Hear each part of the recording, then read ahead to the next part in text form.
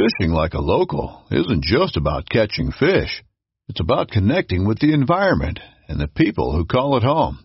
It's about hearing the stories and traditions that have been passed down for generations and sharing unforgettable moments with the people you meet along the way. Fishing like a local is having an experience that stays with you forever. And with Fishing Booker, you can experience it too, no matter where you are.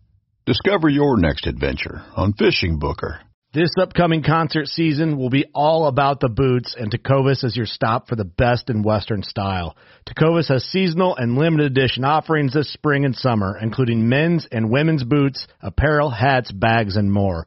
All Tecovas boots are made by hand in a time-honored tradition with timeless styles that are always on trend. And Tecovas has first wear comfort with little to no break-in period. It's hard to find this level of comfort paired with this level of style. Stop by your local Tecovas store, have a complimentary drink or two, that's WCB style, and shop new styles. The smell of fresh leather and friendly staff are at your service. Many stores even have leather custom branding to make your boots truly personalized. And with regular live music and events, there's no in-store experience like it. If you can't make it into a store, just visit tecovas.com. That's TECOVAS.com. They offer free shipping on all boots, as well as free returns and exchanges, and ship right to your door. Go to tecovas.com and find your new favorite pair of boots today.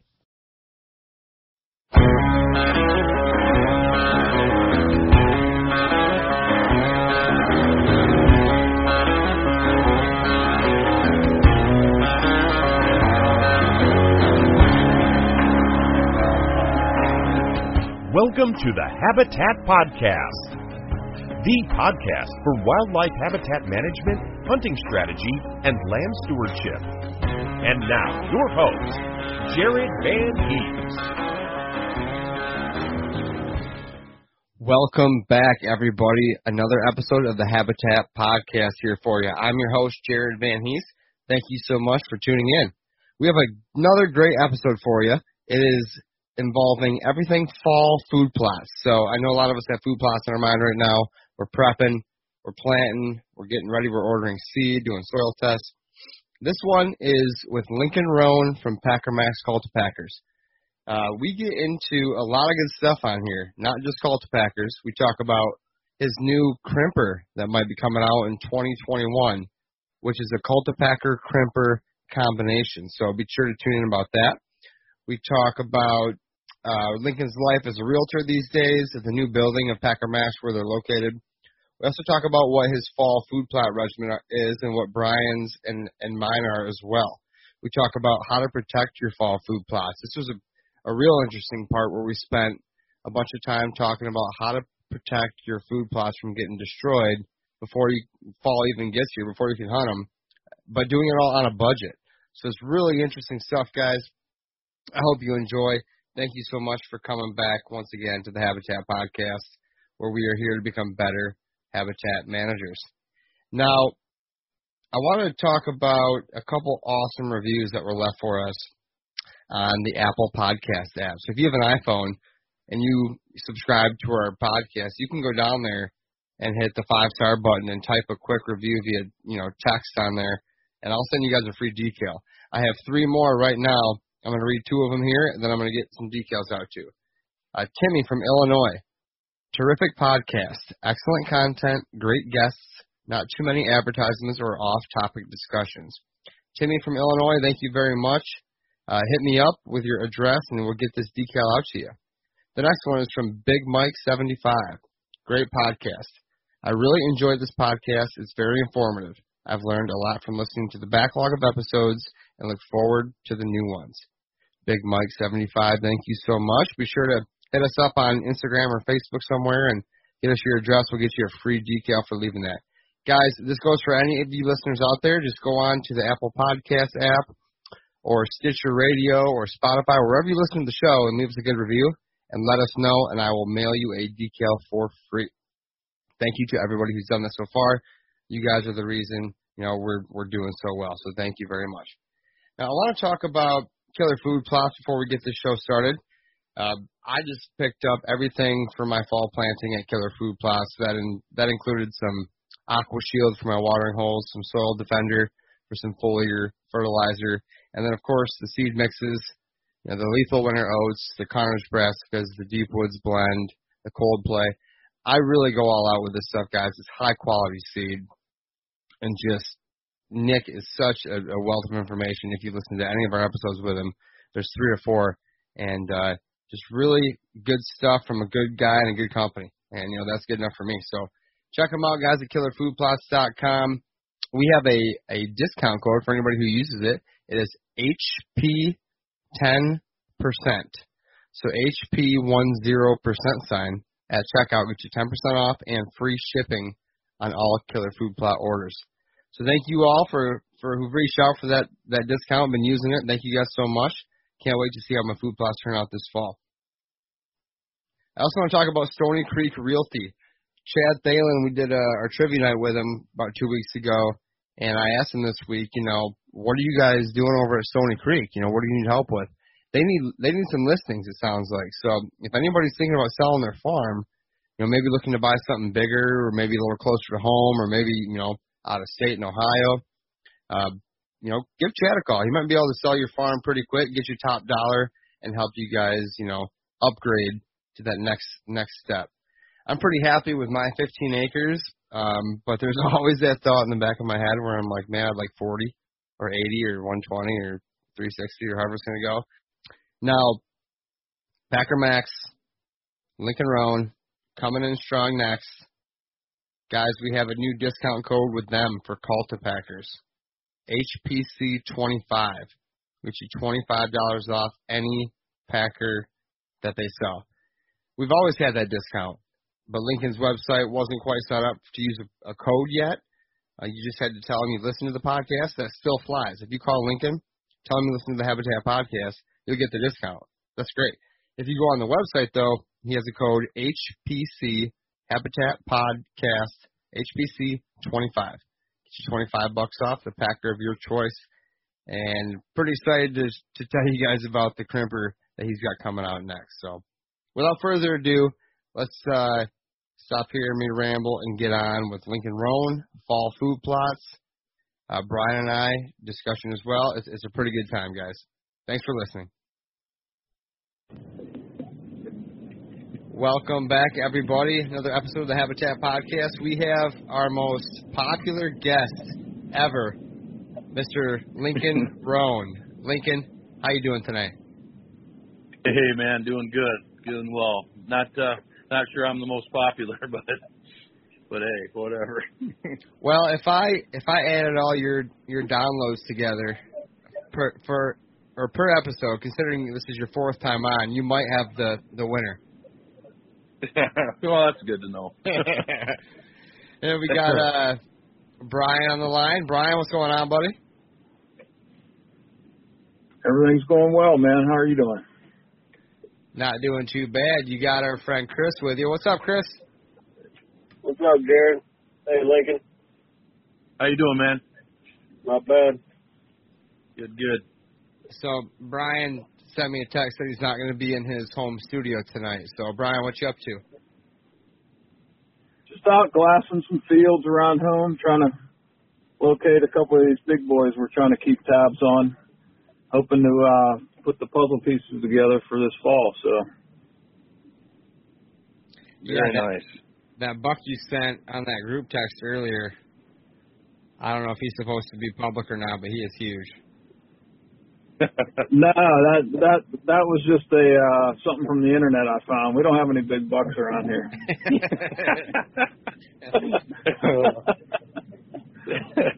Pennsylvania I'm gonna have to drive out to PA one of these days.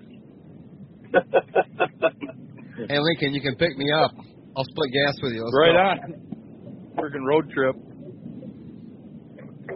No, I'm glad you guys could make time to hop on here tonight. I appreciate it. And I know, Lincoln, we've been chatting for a few days now about getting you back on here. What you been up to, man? I know you've been on here before. For everybody who doesn't know, let's hear a little bit about you, your business, and what you've been up to. I know you've been on episode number 8, episode 54, and episode 59.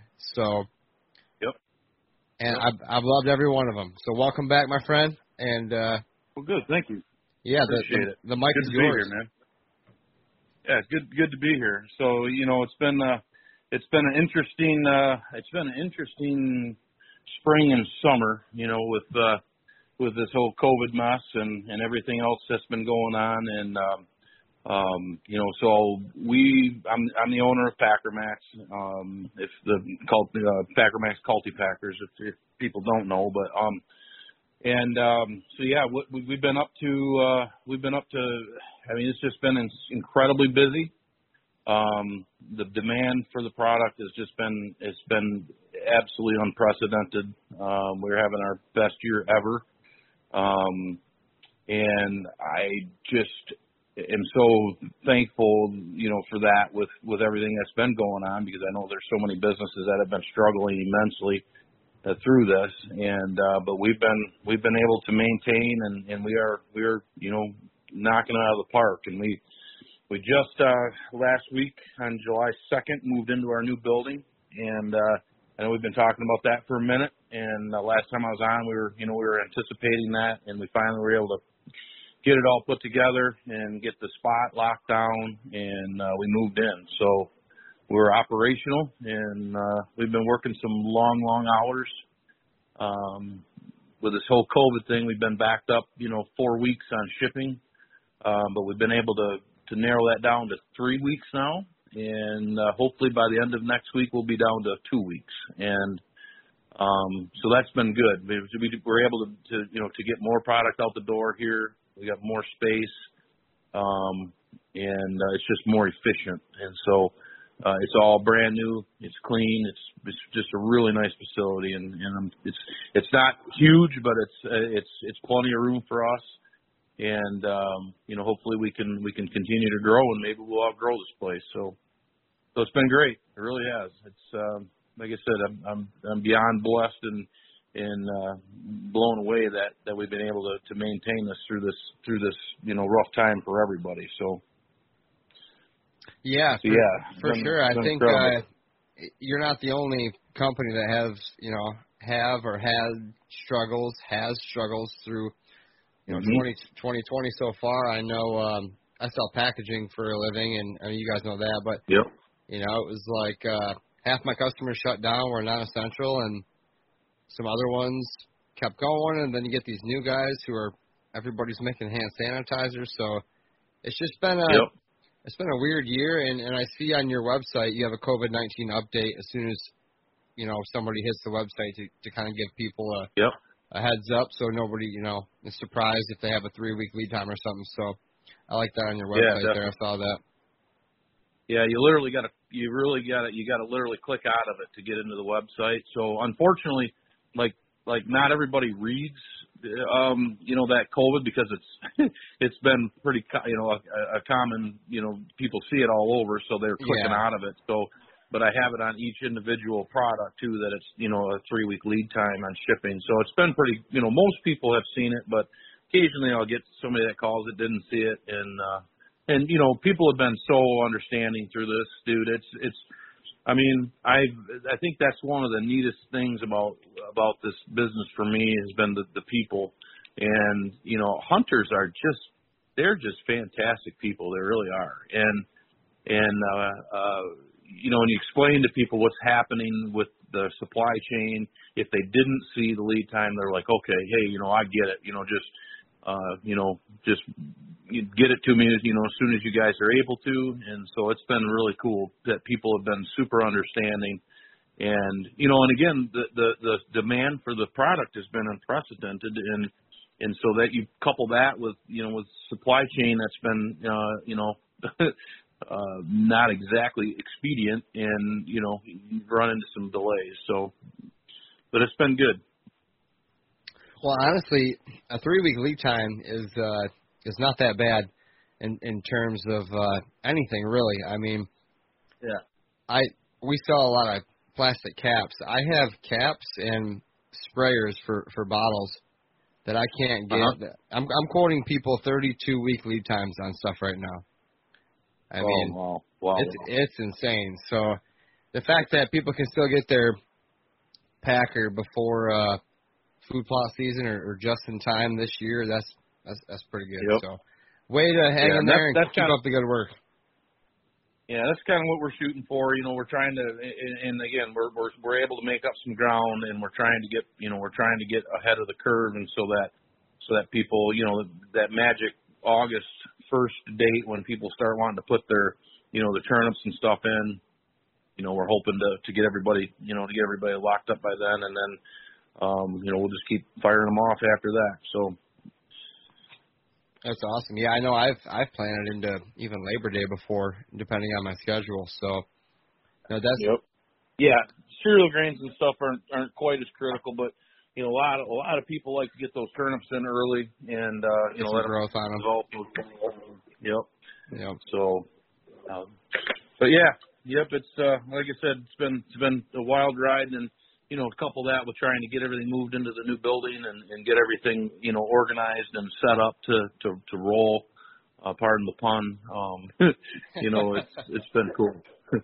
So we're in a great spot. Like obviously we're in Michigan, and we're just north of Grand Rapids, and we are the new building is right off of 131 on M57. So we're right by the highway, and it's just an easy on-off, and it's just a great spot. So I'm super excited about it. No, good for you. What was the reason for the new building? Just in terms of running out of room, or what was the reason for moving on down over by the highway there? We just did not have any room. We didn't have any room to store prepackaged box or prepackaged units. Okay. And I think that was one of our biggest hang-ups is now this winter, I'll be able to be in here. So our old building was not wasn't insulated. So we were having to hit, the frames with heat guns to warm them up to get the decals to stick and everything else. So, now we'll be able to prepackage units this winter. We'll be able to put them up in our mezzanine and store them. And then, next spring when they start ripping out of here again, I'll be able to we'll be pulling orders instead of reacting to orders. And so very cool. We'll be able to service our customers a lot better. We've expanded into some food plot seed, for local people to pick up, and that's been, moving very well. We've got 3 different lines of food plot seed, some of my favorite blends. From various companies, and we're going to be a solo spreader dealer, and so we're going to have, the solo, again, my favorite spreader. I mean, I'm going to sell what I like because I know they're they amazing. work. Yeah. And so we're going to have, solo spreaders. I've sold out of the ones I had 3 of them. I sold those already, and, solo backpack sprayers and, try to get into a few, I don't have a ton of room for that stuff, but we're going to have some really key stuff on hand that people, that I know works, so that people are going to, add to their program. So, and then, we've got a few units that we can have on display so people can kick them, touch them, feel them, look at them, before they buy them. And so, yeah, it's a good thing for us. So. No, that's awesome. I'm glad you guys are enjoying your new digs over there. Being right by the highway is pretty awesome. And solo spreaders, Yep. I've been using those for a long time. It's high quality stuff. So, you guys. Oh yeah, love it. What else you guys can get into over there? Do you have? I think you said you have some food plot seed or something else. What else are you guys doing over there? So we're gonna have. So I think Nations Creations Habitat Hook. I think they're a sponsor. Also, yes, they are, aren't they? Yep. Yeah. So Nick's.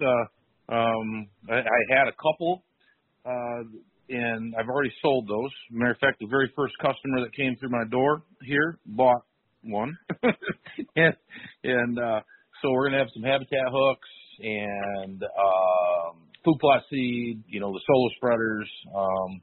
I'm trying to get in some sort of a water hole, a portable water or a man-made water hole, like the Earthwave line Yeah. water hole. I bought one from Nick, and I'm telling you, they are awesome. And if I could offer them locally, I think people would really like those things. The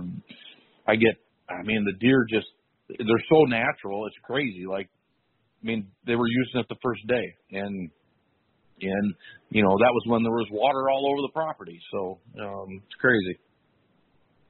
Yeah, I know. We just talked about watering holes and ponds and the type of situation on the podcast just last episode, or 2 episodes ago. Yep. So that's be a nice little. Those Earthway ones are pretty darn nice. Yeah, they're super nice. They're just very natural looking, and I've got deer standing right in standing in it, so it's kind of neat. So, but yeah, other than that, it's gonna be mainly the Packer Max. But again, if somebody's stopping in to pick up a Packer Max and they need seed, obviously, why not make it a one-stop shop and get them taken care of? So, for sure. So, Lincoln, with all that you got going on, not that you have room on your plate for anything else, but tell us a little bit about the realtor business. Well, I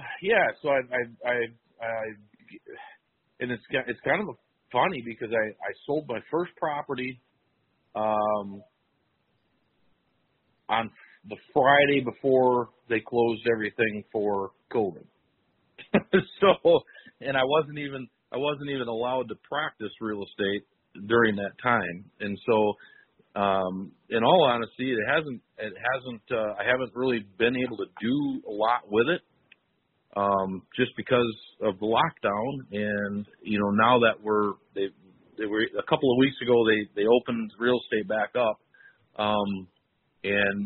Obviously we're working that, but, I've been so busy with Packer Max that I really, I really haven't had an opportunity to do a heck of a lot with it. Now, I'm getting a lot of people, several people that have reached out and said, hey, keep your eyes open for properties. There's a lot of good properties out there right now. So I think that's probably going to start taking off again too. Now that things are open back up. So yeah, I'm selling real estate for Stony Creek property, and we're looking at hopefully Chad is, I believe, we're also a sponsor now of the podcast. Correct. Oh yeah. And so with Stony Creek, hopefully in the very near future, we're going to be able to have a reach into Ohio and possibly Indiana. So we're pretty excited about that. And it'll just expand the offering, and we'll be able to reach down into those states for people that want to, get out of Michigan and kind of expand their horizons. So that's going to be a great opportunity for us too moving forward. So yeah, things have been slow around here too. I got my farm up for sale, and we've had a few people look, but I noticed since the restrictions are starting to lift, we're getting a lot more interest. So hopefully that'll be picking back up for everybody here soon. Yeah, definitely. I hope so, because I think it's a great opportunity too, for connecting people to to their dream properties, and that's it's just a lot of fun when you're that.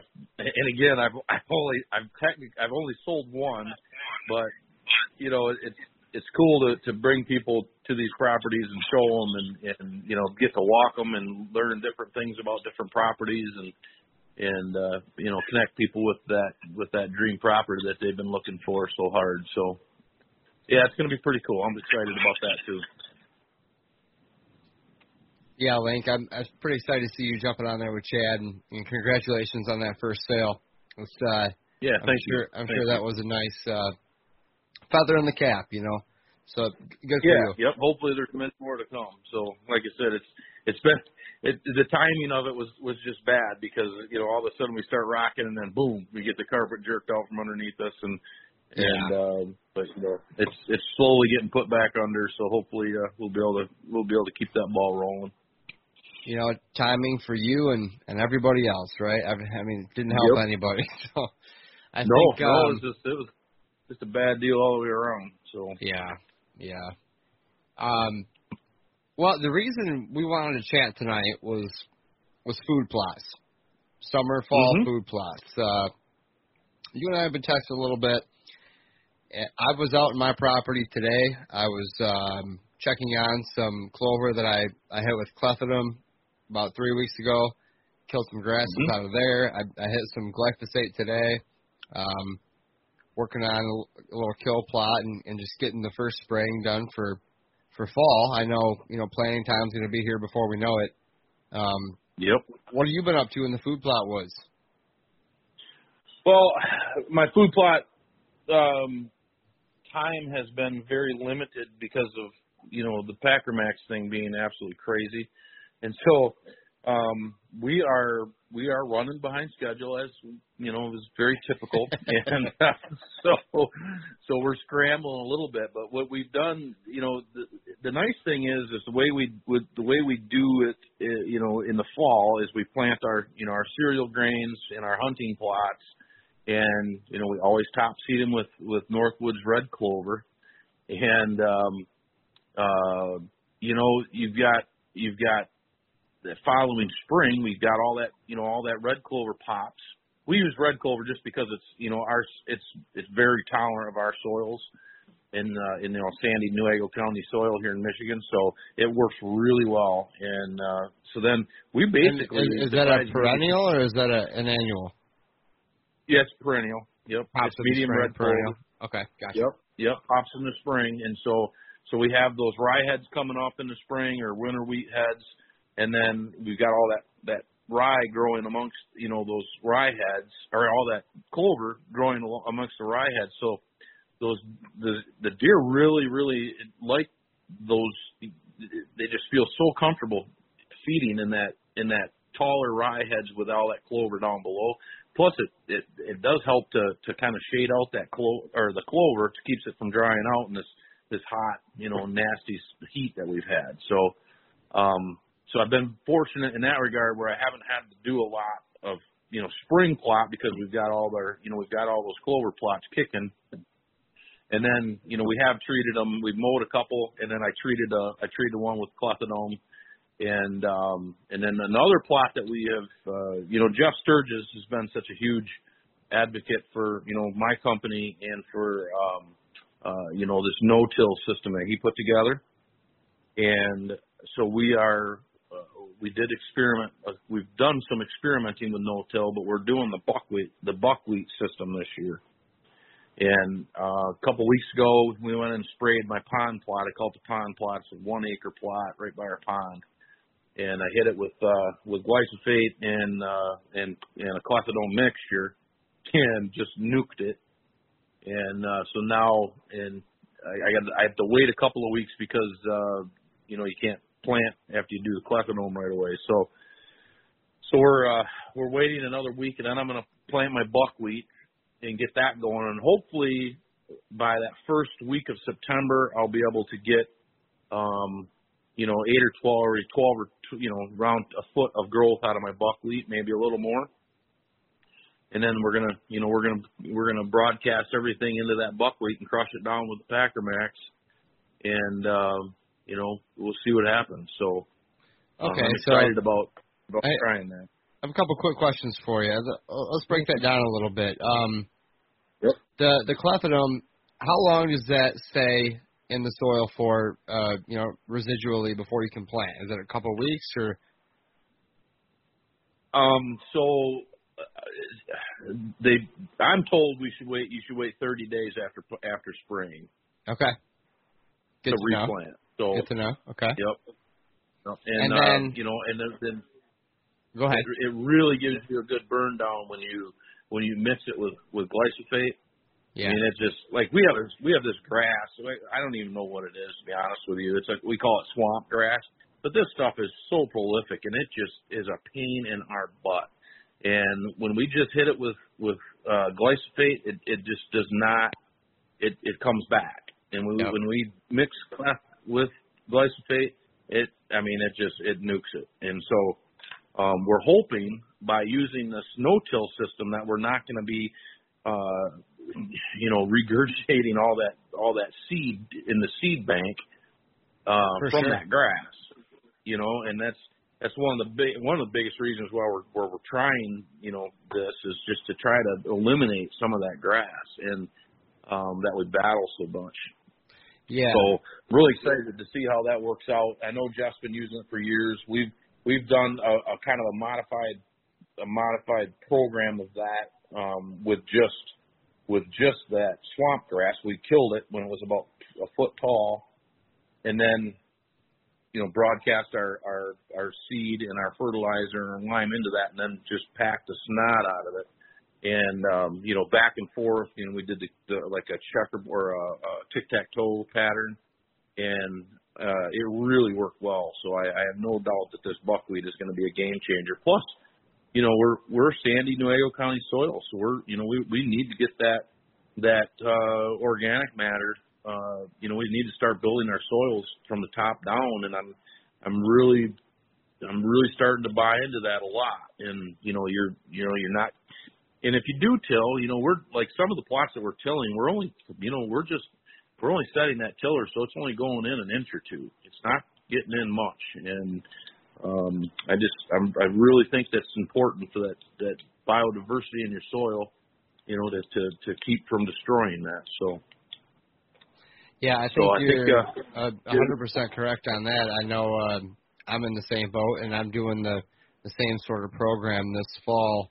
To an extent, I don't have Sturgis's program memorized, so help me out here. Why are you planting the buckwheat, a month or 3 weeks before you're going to roll it down again? What's the point of that versus what you said just a minute ago, where you killed and sprayed your swamp grass and laid that down as the thatch? Well, the buckwheat is it's probably one of the best thatches that you could, because it's stemmy and it's not, and then there's a lot of organic material with it. You get that green matter, and once you lay it all down, it's all going to break down, and it's not going to put too much shade down on the soil either. So you're still gonna have you're not gonna smother your seed, basically. Okay, I got you. So it's kind of a perfect mulch layer type crop to lay over your planted or your broadcasted seeds. Yep. And then again, you're putting that, you're putting all that organic matter, and buckwheat is a great soil builder. As most people know, that it's just, if you want to improve your soil, plant buckwheat. And when you're laying it down and just letting it decompose on the surface, like I said, you're building your soil from the top down, and you're not disturbing all the microorganisms and the earthworms and everything else. So and I'm I own a food plot company. My main product is is the Packer Max, obviously, but I'm still learning as I go too. So I don't ever claim to know everything, but I certainly have tried a lot of different stuff, and I've learned by trial and error. And I've been through the University of Hard Knocks with food plots, and I don't always do everything right, that's for sure. But I sure have learned a lot along the way. So, but I'm always willing to learn and try new things too. So. Well, I think you're on the right path based on everything I read, talk to people about, and watch, and et cetera. I know we talked with Chad from Stony Creek on the trivia last week, and we covered this stuff fairly in depth. And I'm doing the same this year. I'm leaving my clover plot where it came up from last year. It's looking really nice. I'm going to leave that, and the rest I'm going to try to use my packer as a roller crimper and just broadcast and no-till, if you will. I've done it in the past, and it has worked, so I know it'll work. It's just you have to get that range. You've had some pretty good luck with it. Yeah, you've had some good luck with it, and I think one of the things too, like right now, like the last year was everybody had this, it was super wet last year. Well, right. I'm going to say, by and large, most of the time, it's the opposite problem. It's always a lack of moisture that people struggle with. And by doing that and not tilling your soil and laying that thatch down over it, I think it was Grant Woods who did he took his thatch and pulled it aside and took one of those temperature gauges. Yes, he did. Yep. And I forget what the temperature difference. It was like 40 degrees difference from bare soil to the soil underneath the thatch. And that got me thinking, like, when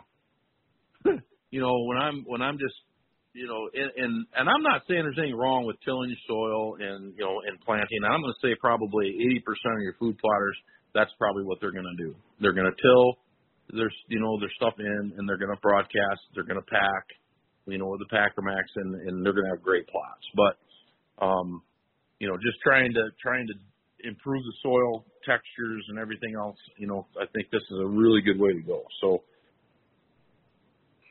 Yeah, so I think a lot of guys are, they're going to stick to the conventional way because they have the tools. They know it works. It doesn't look all weedy. It looks pristine. It looks wonderful. And I still have my disc ready to go. I'm in the same boat. It's just it's sandy soil. Yeah, we just spent a whole pile of money last year on a brand new Woods tiller, and we bought the best tiller, in my opinion, money can buy, so that we didn't have to worry about it for, hopefully 10 or 12 years. But, we're still going to use it, and, we're just maybe using it in a little bit different fashion, with light tillage. And I still like tilling my lime and my fertilizer in. I still like doing that because I know that, when you just broadcast nitrogen onto, the soil, it can evaporate and you can lose some of it. So, I like tilling I till it in a little bit. So, but again, we're trying some new stuff, and, I think it's going to work out really well. And I don't think there's a one size fits all for everybody. I think everybody is going to have a little bit different situation. So, I think you got to kind of adapt and try some different stuff. So now, what type of seed mix are you throwing into that thatch besides the medium red clover? Anything else? So I'm a huge fan of cereal grains. I always have been. I think a lot of times people try to get a little too fancy with their food plot blends, and I just love a winter rye is a workhorse. I always like to have some winter wheat in there and oats. And then 5-2 Outdoors has this. It's called the grain bin, and then they also have they have wheat, rye, oats, and then peas. And then I'm going to use that, and I'm still going to top seed with red clover. So, and then pack it in and call it a day. Very nice. Yeah, I know Dale's been working hard on some good mixes down there over at 5-2, for sure. Yeah, definitely. He's got some good, and then it's good quality seed. So, we're carrying that as well. So there's a lot of great food plot companies out there, and I try to, I don't use specifically one food plot seed. I mean, I use a few different types of seed and from different companies. Like I've always liked I think I mentioned this before. I like that Green Patch Plus from Biologic, and right. It's a good blend, and I've had really good success with it. The deer seem to really, really like it, and I always add my cereal rye into that blend, and man, it really is done well. So, but Dale's, that grain bin is very similar to that, and then I just add my own red clovers, and I'll probably throw some brassicas in there just for kicks too, but get that little extra tonnage. But yeah, so there's just I'm not a one food plot seed guy. I think there's a lot of really great seed out there, and I think everybody's got a different soil texture and different seeds that are going to work really well for them. But by and large, that for my hunting plots, I love cereal grains, and they stand up to browse pressure really, really well, which we struggle with because we do have a high deer density, higher than we like. We shoot the crap out of our does, and we still got too many. So that's one of the things that you and I had talked about was, food plot protection and how guys have been protecting their food plots from being overbrowsed and letting them, especially turnips and beans, how they protect them to keep them from being overbrowsed. So. Yes, and I wanted to get into that for sure. Right before that, I want to hear from Brian. I'm curious to what Brian's been doing on the lease down there in Ohio. Link, I'm not sure if you've heard or not, but Brian has got onto an Ohio lease, Southern Ohio lease. He has his Northern Ohio property. I heard. Yeah, he's strutting all over town with that chest puffed up, isn't he? Yeah, I'm sure he is. Hey, Brian, why don't you tell us about your sweet honey hole lease you got down there and how you're food plotting it this year? Man, I don't know if you can put any more pressure on me. I'm going to have to really come through this year, or I'll be doing the walk of shame, no doubt. Right. No, it's been slow down there because we had a good month of no rain. It's been really dry here, and we were trying to get some late beans planted. We decided not to because we didn't want to take the chance of them not germinating and then germinating too late. So we decided just to hold off onto that. The alfalfa, I haven't checked on it lately. I'm hoping with that thatch layer from the when we sprayed it and then broadcasted it that it kept some of the moisture there. And we're probably going to do, those tried and true fall mixes that I like. I really like that rye and oats and red clover and groundhog radish mix. That's always a good performer for us. And we've got 2 other spots to plant down the lease for that. Also, my buddy Chris that's with me tonight, he's got permission on a property just down the road from our homes in Pennsylvania here. And there's I guess it's about a half acre. We just got permission to put a half acre plot on this guy's property and probably do that similar mix there. And that's probably going to be about it. We're going to be short on the grains, but we'll do the winter grains for sure. The rye and the oats ought to keep that attraction going for us late, and the radishes hopefully we'll pull them in later for sure. Yeah, that's a good plan. Solid plan. Have you guys? So how was your screen doing? And I got to tell you, we got. And again, it's a whole timing thing, but we planted our screen this year, and it rained one time, and it germinated, and then it hasn't rained since. And it is, I'm going to call it almost a complete loss. Really? Yeah. So how's your screen doing? Brian, are you planting any down there? Any Border Patrol or anything? Yeah, I got some Border Patrol going at my 40 that's up for sale. It's kind of funny you talk about timing and the weather patterns. Last year, I was dealing with all kind of grasses in mine, and I couldn't spray them, obviously, because it would kill all the stuff that's in the screen. And this year, with the lack of rain that we had in the spring, I was battling ragweed, but that was an easy fix. I just hit it with 2,4-D, and that gave that screen a real good jump, and I hit it with some nitrogen right after that. So it's not doing too bad. Yeah, good deal. That's good to hear. I'm moving into Cave and Rock switchgrass for all my screens from here on out. But I do have a friend of mine who we're writing a habitat plan for and whatnot, and I got some Border Patrol, which is an annual screen by Killer Food Plots, put in. and it took about a week before it rained, and we're putting it in soil that's been worked, beans, corn, for the last, I don't know. Mm-hmm. Hey, you guys know that soil I'm talking about? You pick it up, it's like gray, and it just crumbles, and there's nothing to it. So that's what we planted it in, and it was probably about,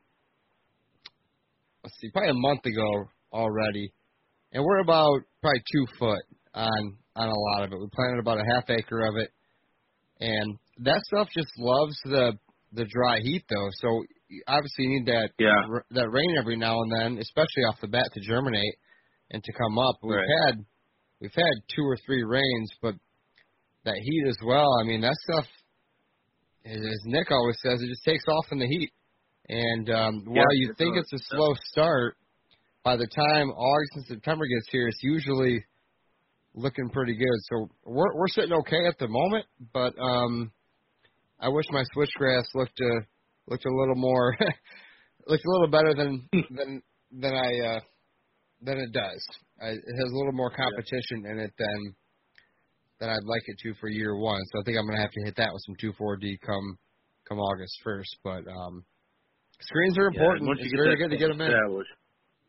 Yeah, definitely. And it's killing me that we're not. I mean, like I said, we're pretty much a complete loss. And then what did germinate. The deer have moved in and nipped the tops out of it, and so I don't know.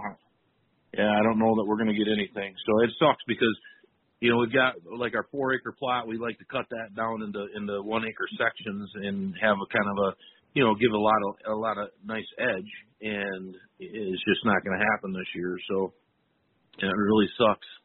And so one of the reasons we like doing that is because the bucks have to literally go through and check. They have to travel through those sections to check for does when they're cruising. And otherwise, right now, they can just step out under the edge of the swamp and take a peek and, on their merry way. So I'm really disappointed that we're not going to have any screen, or at least it's not looking like we're going to. So, Brian, here's a question for you. Brian kind of got me on to using Egyptian wheat as like a screen saver. No pun intended. I don't know if it's too late for that or if that's even an option. Brian, what's your thoughts on that? You remember you telling me about that? Yeah, it's getting a little bit late for that, especially as far north as you are. It'd be kind of tough to get anything with any height at this point. Yeah, it'd be tough. We thought about replanting. I have a because we don't use a full bag. Like I had a bag of or the rest of the Border Patrol left, and I was gonna throw some in there. And my buddy's like, I wouldn't even waste your time at this point. He said you might get knee high, and I said, well, it'd be a little edge, I suppose, if nothing else. And so hopefully we can get something going, but it's too bad. So, and again, it's a whole timing thing. If we'd have planted it 2 weeks prior, we had all kinds of frickin' rain, it would have been perfect. And then you get that dry heat that it likes so much, man. We'd have been sitting solid, but that's the problem with food plotting. You do it when you can, and that's why you have to kind of stack the deck in your favor and anytime you can, and the timing just did not work for us this time. I've often said if you want a dry, like if you want things to dry out, just have me plant something, and it won't rain for at least a month. I'm not lying, dude. I've been telling you, if I plant, you better get us ready for some hot, dry weather. I'm going to write that down. Don't call Lincoln to plant my food plots. Okay, got it. Right. Don't let him know you're planting. Well, you mentioned something there that the deer are coming in and nipping the tops off your screen, and you kind of touched on it earlier before I wanted to talk to Brian real quick. Let's talk about how to protect your food plots while, getting them established or getting them growing up for this fall. Go ahead and lay it on me. What are you doing to protect yours, and what are you seeing these days? Yeah, so, this is a question that I see a lot on food plot pages on Facebook. You know, what are you using to?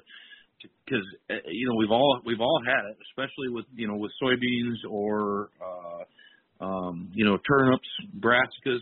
Now, it depends on where you're at with brassicas. Like, I know down here in southern Michigan, it's not as big of a problem with turnips. They just don't touch them, in the early growth stages. But up by us, in Newaygo, we plant brassicas, man. They're pounding them as soon as they're 4 inches tall. And so we've gone to I've got a couple of different videos out there on my page, but we've gone to a dual perimeter electric fence setup, and I get lots of questions about how that works and how to set it up. So I thought it'd be pretty cool to kind of touch on that for a little bit, just because I know it's a problem with overbrowsing early on turnips and beans. A lot of times they don't get they just never get a chance to grow because the deer just mow them down. So, so with that said, we do, I know there's a couple different systems out there, but we've done our own. We buy the fiberglass stakes from Tractor Supply, the ones with the black tabs on them, and then the foot, it's got a little foot, push, so you can push it in with your foot into the ground. So we bought just a whole bunch of those. We actually have enough to go around 4 acres, and and I mean, if we don't do it, we will not have a turnip crop. They will annihilate every turnip plant in that field in 3 to 4 weeks. And so the first year we did it, we only had the outside perimeter wire hot. So you use the electric tape, the electric fence tape. We usually get 1/2-inch tape, and then the outside strand you put at about 15 inches off the ground, 15 to 18 inches off the ground, and then you go in 36 inches. You put your next stake, and then you put that stake 36 inches off the ground. And so, and then we also, instead of just with using that tape, instead of just spooling off so that it's flat, we actually let it come off the spool off the end, like if you were doing a spinning reel on your fishing pole. You just you take your line that peels off the end, because we want that twist in that line or in that electric tape, and you get a corkscrew effect with that on the slightest breeze, if that makes sense. Yeah, I guess maybe run it by me just for me one more time. So you're hitting these stakes in. Are you doing 2 rows or are you offsetting them? You're doing 2 rows. So okay. This is just how the spacing that we use. We use 15 paces in between stakes. If okay. Once you go around the perimeter, and then you put, basically we just take another stake and lay it down, because that's about 3 feet, and then you put another stake at the tip of that one.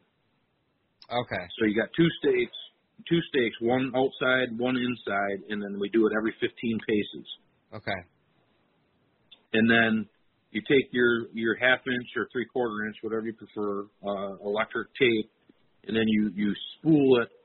You let it come off the end of the spool instead of putting a stick through it and spooling it that way. Yep. Because then it's twisted, and then the slightest breeze gives you that corkscrew. And your main objective is to screw with these deer's eyes, and so they get that little corkscrew action. And then they have the dual perimeter. So you've got the outside tape at 18 inches off the ground, and everybody's going, well, what's that going to do to keep a deer out? Well, their depth perception is horrible, and so they actually have to. They don't know how far to jump, so they nose up to that outside wire to try to gauge it, and then they get smoked. Gotcha. And I'm getting it's it now. game over. They will not cross that, and so they won't jump it because they don't know how far they got to jump, and then they get electrocuted when they do try to figure it out. And I was freaking out because we do not get very many 10-point bucks, like maybe one in 10 years on our property. We get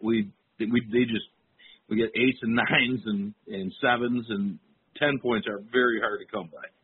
And so one of the first 10-point bucks that we've been able to lock down walked out in the field just after we put that dual perimeter electric fence up, and I'm like, oh no, we're gonna lose this buck. You know, he's gonna get smoked and he's never gonna come back. So he noses up to the outside wire, he gets smoked, takes off like a bat out of hell, and I'm like, well, that's the last time we're gonna see him. And I'm like, you know, crap, that's not what I wanted to happen. And 15 minutes later, he was back in the field grazing on the clover behind the turnip field. So, wow. you know, so it was like, okay, well, that's good. That showed me what I needed to know. And then not one in the 45 days, 50, no, it was actually probably closer to 60 days that we had that fence around our turnips. We never had one single deer track in that turnips field. Wow. And we had some of the most beautiful turnips you've ever seen in your life. I mean, they were just incredible. And had we not protected them, it would have been a field of dirt because once, you know, the plant's gone, that's it. And sure. And we've done the same thing with, you know, with soybeans, you know, to where we planted them and they move in and they just annihilate the whole field and you get some straggly little beans and that's about it. And then you protect them, and next thing you know, you got you know, thigh-high beans that are just, you know, covered with this high protein, you know, vegetation, and then you can turn them loose on them, and then they, you know, obviously they put some browse pressure on, but then you still get a really good bean pod too at that point. So sure, it's really worked well for us, that dual perimeter electric fence, and we use a deep cycle battery and then put a solar charger on it. And one of the big keys, once you get everything placed, is to make sure that you use like 2 really good ground rods. Because if you don't ground them and ground them well, they won't operate effectively. So, and then another trick is we like to use a fencer that's like a 10-mile fencer with at least 2 jowls. Okay. If they nose up to it, you want them to get hammered. So. Now, Lincoln, is that like a? Go ahead, finish your thought there. No, go ahead. I'm good. I was just curious if that was like a kit that you bought that's all all inclusive, or is that something you pieced together from like the farm and fleet store? Yeah, we pieced it together from Tractor Supply. We got our fencer there. And I actually bought my fencer tape on eBay. You can get like 1,340 foot spool of it for like $40. And wow. And then the fiberglass stakes that you buy at Tractor Supply, they're like $1.98 a piece. And I think that we bought somewhere around 100 of them to go around 4 acres at 15 foot. You know, you got 2 stakes every 15 paces. And gotcha. I think we bought somewhere around 100 of those. And then you got a marine. I just took a marine deep cycle battery, you know, from the like AutoZone, and then put a charger, you know, a solar charger on it, and it just trickle charges it, and it just works like a champ, man. It really works well. And we did use the plot saver tape for a while, but once our deer figured it out, like I could spray it and go into the cabin and look back out in the field a half hour later, and there'd be deer walking under the fence. It's like, okay, well that didn't work. And, right. You know, so then we had to upgrade to to this electric fence. And I do not know how our farmers grow anything in our area. I really don't. Well, they don't. There's very few farm fields around, but how they get anything to grow, I don't know. I mean, it's just insane, especially beans, because the deer just annihilate them things, and our turnips too. So I do understand how farmers are frustrated with deer sometimes. Oh yeah, no doubt. But it's been a really good system that's worked well for us, and again, a lot of people ask me, well, when you take it down, how long does it take for the deer to move back in? Well, about 1 day is the answer. You take that fence down, and they're looking at this incredible field of beautiful forage, and they'll walk right into it and start eating. It has not. I mean, we have had no negative effects after we take the fence down whatsoever. So, Link, total ballpark to fence in, I know you bought enough for 4 acres. How about 1 acre? What are we looking at for that? Would you put us in a ballpark? Time you buy the fencer, tape, the battery, like 1,340 feet, you'd have to calculate your perimeter. Might get you around it twice, because you need to go around it at least twice. Now, last year or 2 years ago, we actually bought enough tape to do an outside strand and 2 inside strands. So you got one at 36 inches and then another one down at 18 inches. I can't say that it worked better than when we just had the 2 strands, the one on the outside and the one on the inside, or not. But I'm going to say for an acre, you'd have, I'm going to guess probably around $300. That is not bad for 1 acre. No. And if you, like I said, if you buy your tape on eBay, I mean, it's cheap. Like I said, 1,340 feet for $40. And then those stakes at TSC are, like I said, I think they're around $1.90 or $1.98, something like that. And then you can get a fencer for, $125. And a battery. I mean, you could take the battery out of your trolling motor battery out of your boat for the fall if you wanted to. You know what I mean? Like, it doesn't have to be any spectacular battery. It just needs to be a deep cycle that'll take a trickle charge off a solar panel. And solar panels are, you can buy a decent solar panel for $20. So, so it's not a huge investment. And the nice part about it is too, is once you take it down, we built a little spool that goes onto one of our cordless drills, and we just walk along with the cordless drill and spool it back up. It works Very nice. like a champ. So we're able to reuse it, year to year.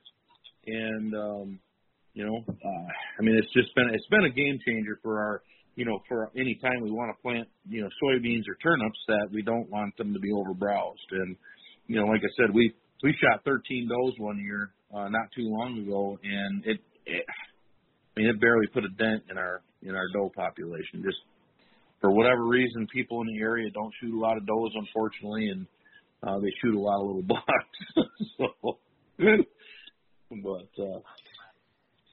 Yeah, that's another story for another day. There, I hear you there. Right. Yeah, I grew up hunting over there, so I understand.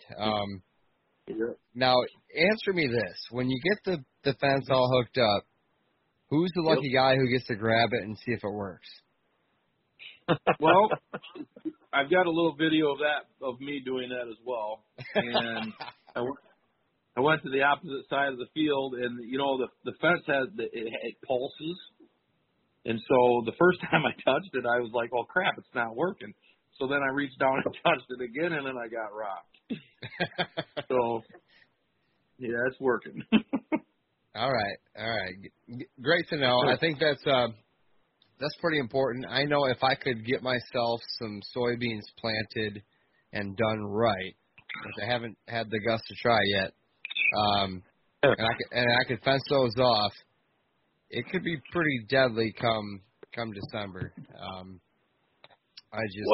The other thing you can do with that, Jared, is you can, once your beans, if you get a really nice bean crop and some good pods going,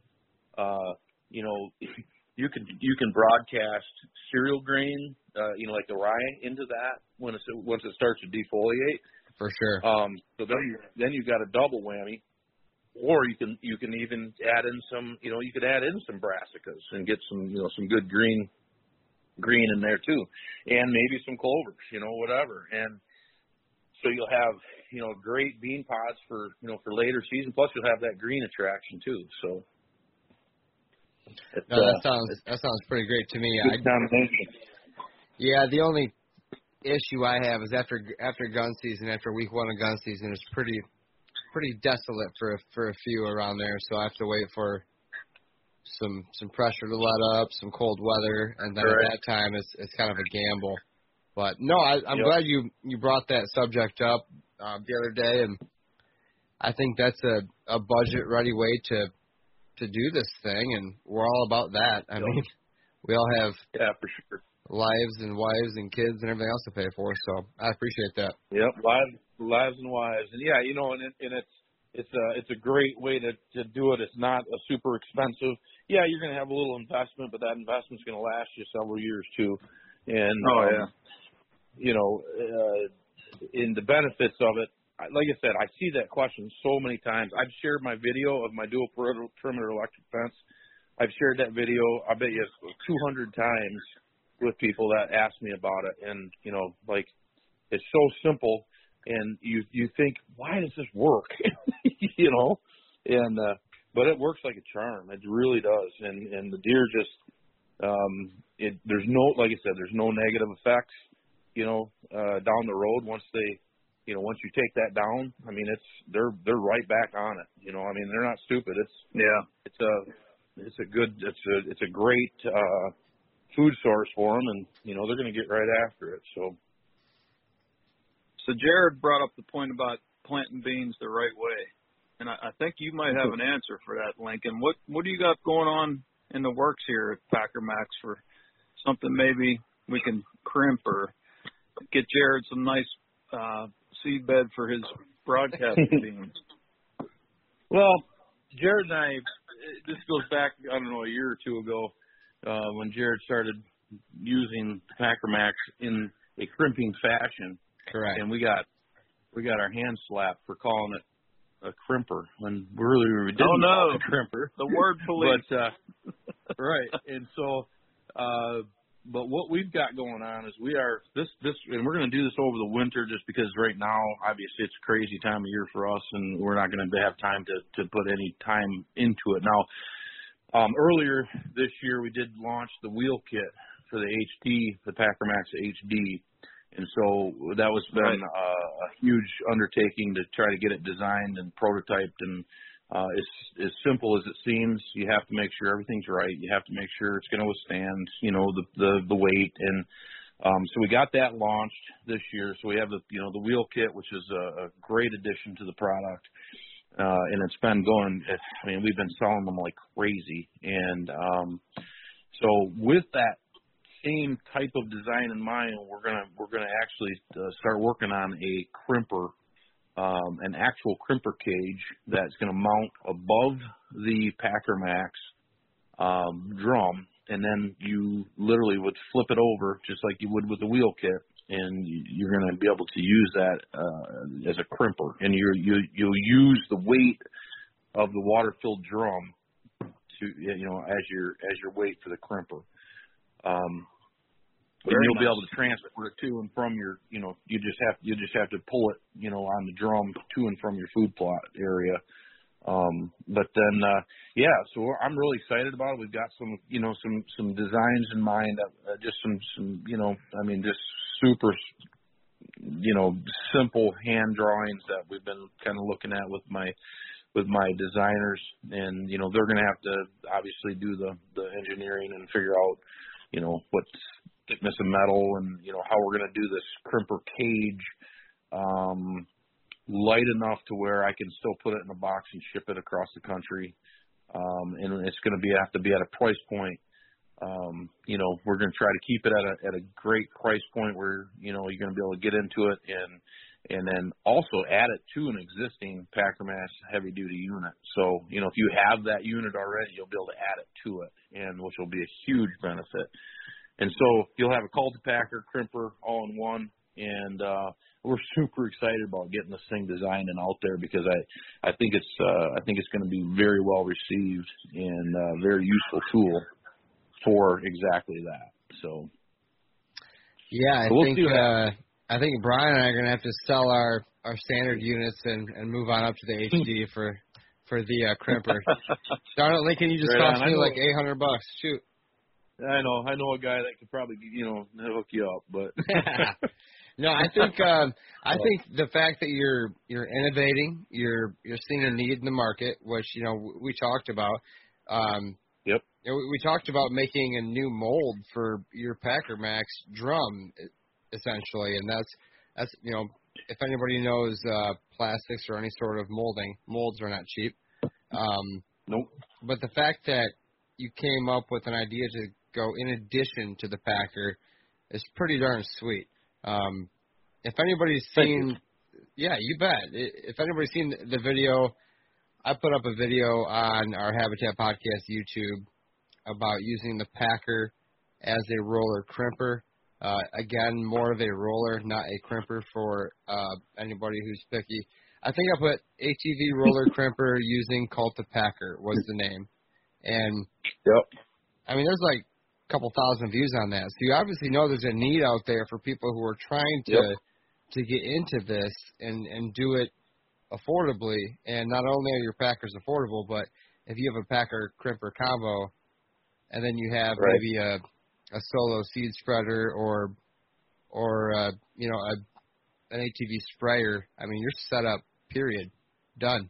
Yeah, you're golden. You're golden, man. You can do some great food plots with that combination and still do I mean, you're going to be doing your soil some good. You're going to be, adding to that organic matter. You're going to be growing your, building your soil from the top down. And, I'm super excited about it. Just, for the fact that it's going to be a new product that people have really been looking at, and how, you can't build a crimper for a tractor and ship it to Texas. I can ship my Packer Max, from Michigan to Texas, in a box, with the frames in a separate box, and then I'll be able to put the cage in another box and, still have it be arrive right at your door. And, for not, I mean, these big crimpers are going for $3,000, $4,000, $5,000. Well, that's in itself a ton of money. Well, then all of a sudden you got to pay to have it shipped on a truck. And then you got to have a forklift to get it off the truck. So, if I can dump one off at your door on a FedEx truck, it's going to, for a reasonable price point, it's going to be a game changer for a lot of people, and get them into something that's going to work really well for what they're needing. So I'm excited about it. Yes, sir. That's what we love to do here is try to talk to awesome regular guys like yourself who are trying to bring food plotting and hunting and the habitat management to our listeners for regular weekend warrior pricing, timing, do it yourself type stuff. That's what we love. So nice job, Lincoln. I'm very impressed. I can't wait to get that crimper. Let me know. I want to be there when the first one comes off the line. Maybe you can test one of our prototypes out. Oh, that'd be awesome. That'd be awesome. I think we've hit a lot on this episode so far. I'd like to ask you one more thing though before we wrap this up. What are your plans looking like for hunting this fall? I know you've been on a pretty good buck killing streak.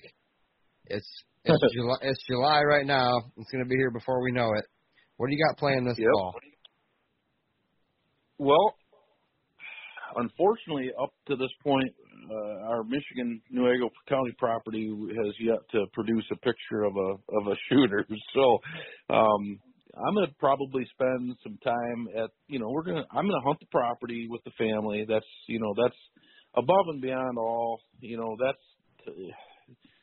that's my mainstay. I love hunting up there with my boys, and my grandsons and daughters are going to start coming up and hunting, and And my dad, I just enjoy the heck out of the time that I get to spend with my dad up there. And so, you know, at the end of the day, if I don't have anything to shoot here, then so be it. And you know, we're still gonna spend the time in the outdoors. We're still gonna enjoy it and do the work and see what happens. And so we're gonna be hunting some, you know, Michigan, probably the most, you know, the substantial amount of our weekend time. And then I'm gonna be taking a trip down to Illinois to our lease down there.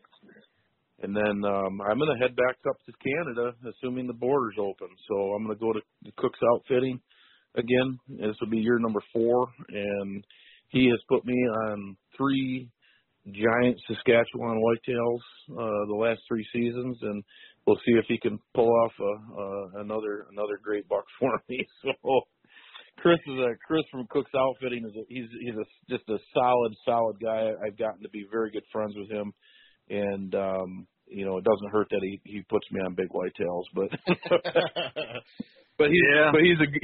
he's just a great guy, and I feel like when I left there last year, I shot my buck last year on Tuesday, I believe, and so I was there Wednesday, Thursday, Friday, Saturday, and we were out scouting, you know, baiting spots, pulling camera chips. I saw some of the most beautiful untouched Canadian wilderness that I've ever seen.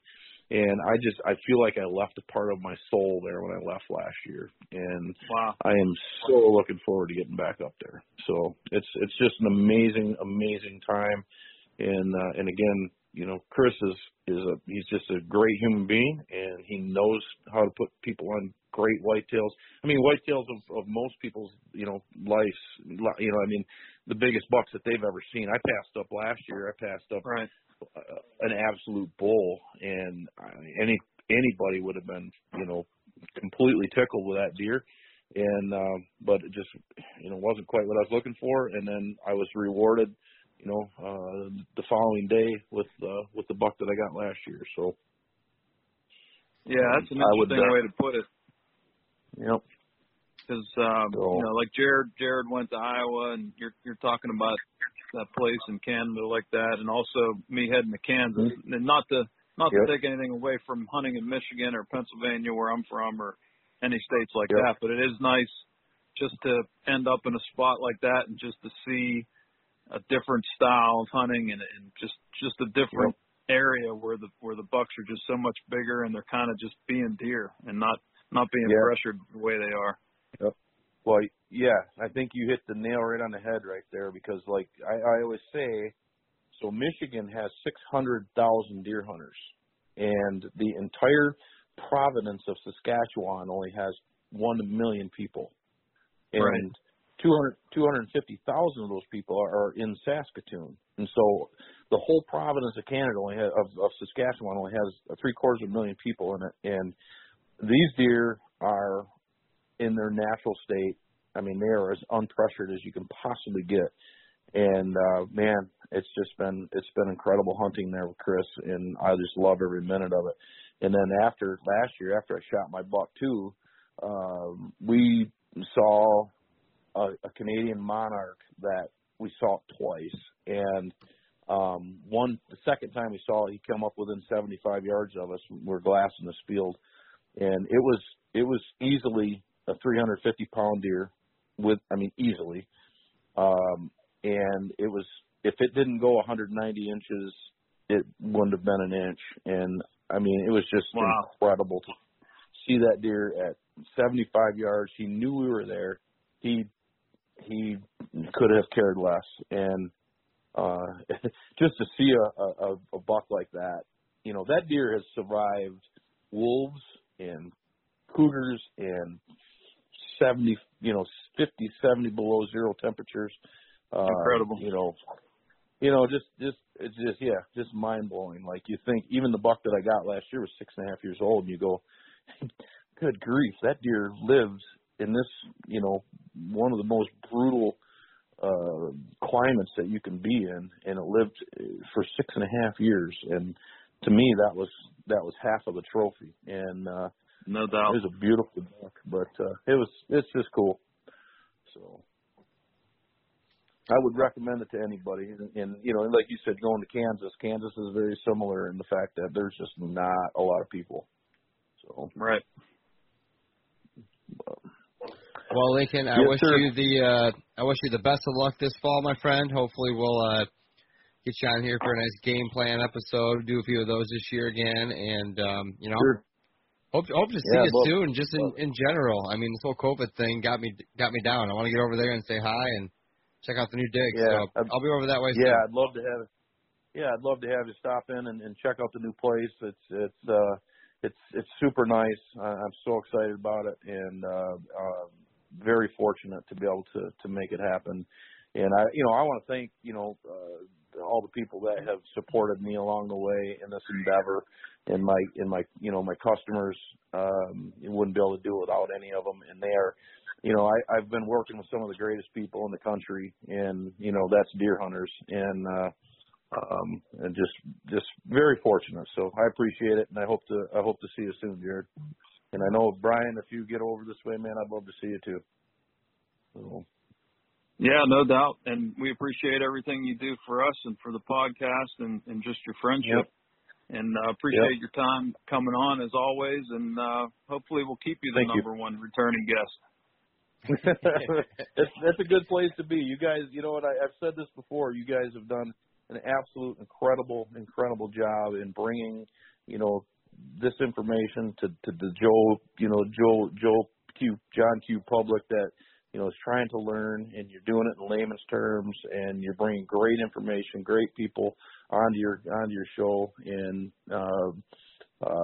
just getting that word out there, and the things that you've done for our deer has been it's been groundbreaking, and so thank you for what you guys are doing too. Appreciate that. And you have a discount for our listeners, don't you? Yes. Yep.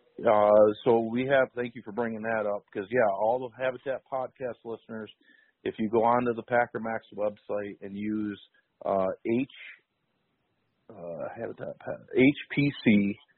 25 and plug that in the discount code, and you'll get a $25 off any purchase. So any call. Wow, that's awesome.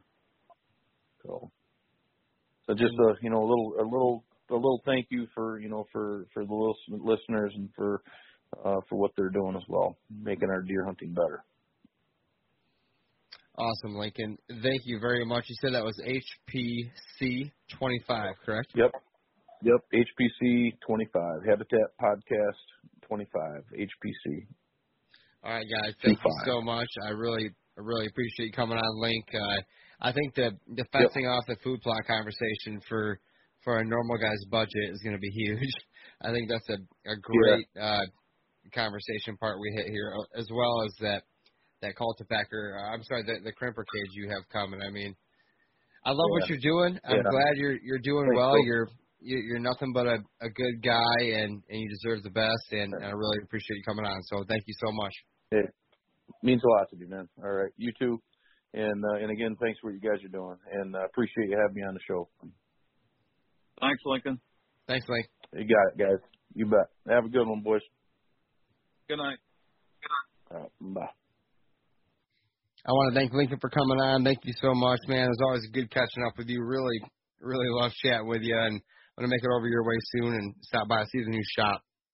For anybody who's listening, please check them out at PackerMax.com.